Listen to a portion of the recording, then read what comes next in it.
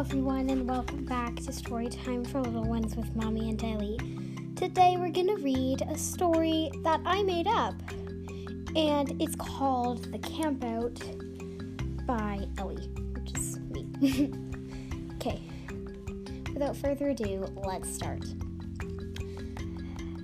There was once a little girl named Eve, and she wanted to camp.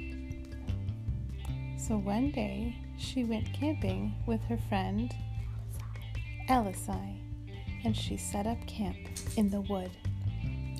When it was darker, they lit a fire and toasted marshmallows. They had lots of fun until they heard a spooky noise.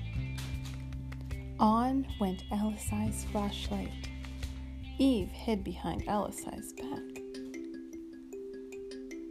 Elisai turned the flashlight all around.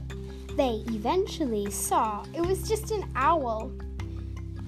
And they smiled at each other and giggled. They got in the tent and slept happily ever after. The end. And that was just a quicker story that I made up. I hope you enjoyed. See you later. Bye.